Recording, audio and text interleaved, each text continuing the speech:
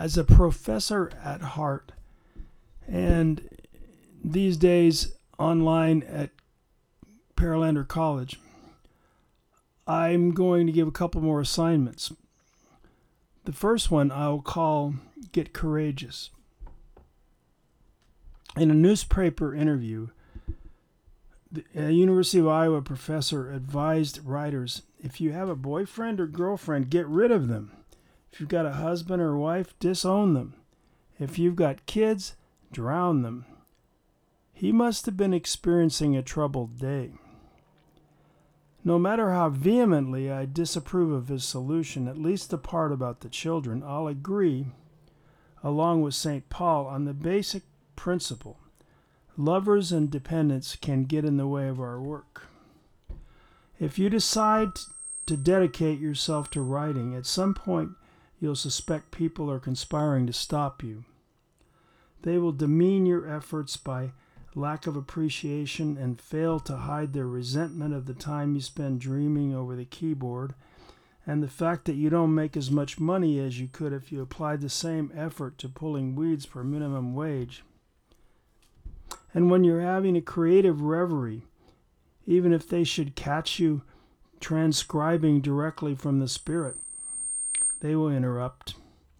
We can't blame them. When pursuing our art, we're lost to the world. We're remote, boring, often cranky. We are loners who may elicit jealousy when our loved ones begin to doubt we really need them. But most of us do need them, at least in times when we're not creating. So if I were asked for advice on this issue, I might suggest we try hard to be extra good to our loved ones whenever we break away from our art. The primary goal of most people is to feel loved. If, through word and action, we convince our families and friends we cherish them, they will most likely agree to leave us alone to our reveries, sometimes anyway. Otherwise, we might try earplugs and a lock on the office door. It's a given that in practicing art we risk alienating family and friends. Even if we do our best for them, we may not be model husbands, wives, or parents.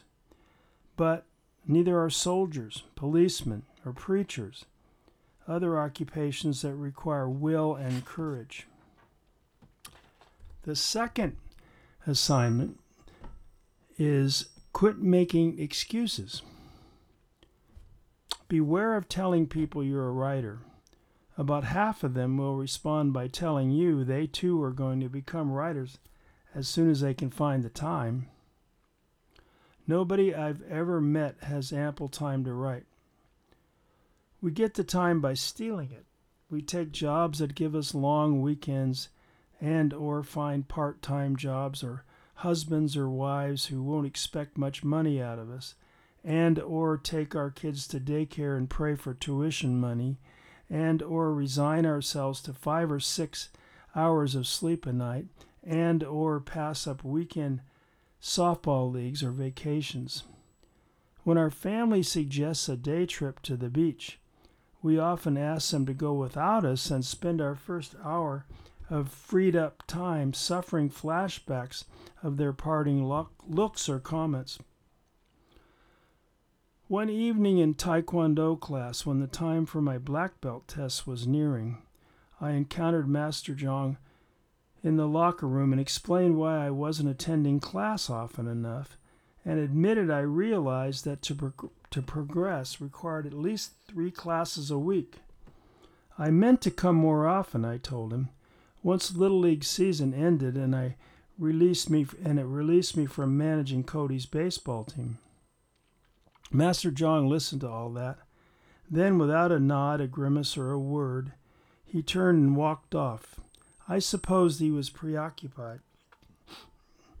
A week or so later, I found him in a congenial mood.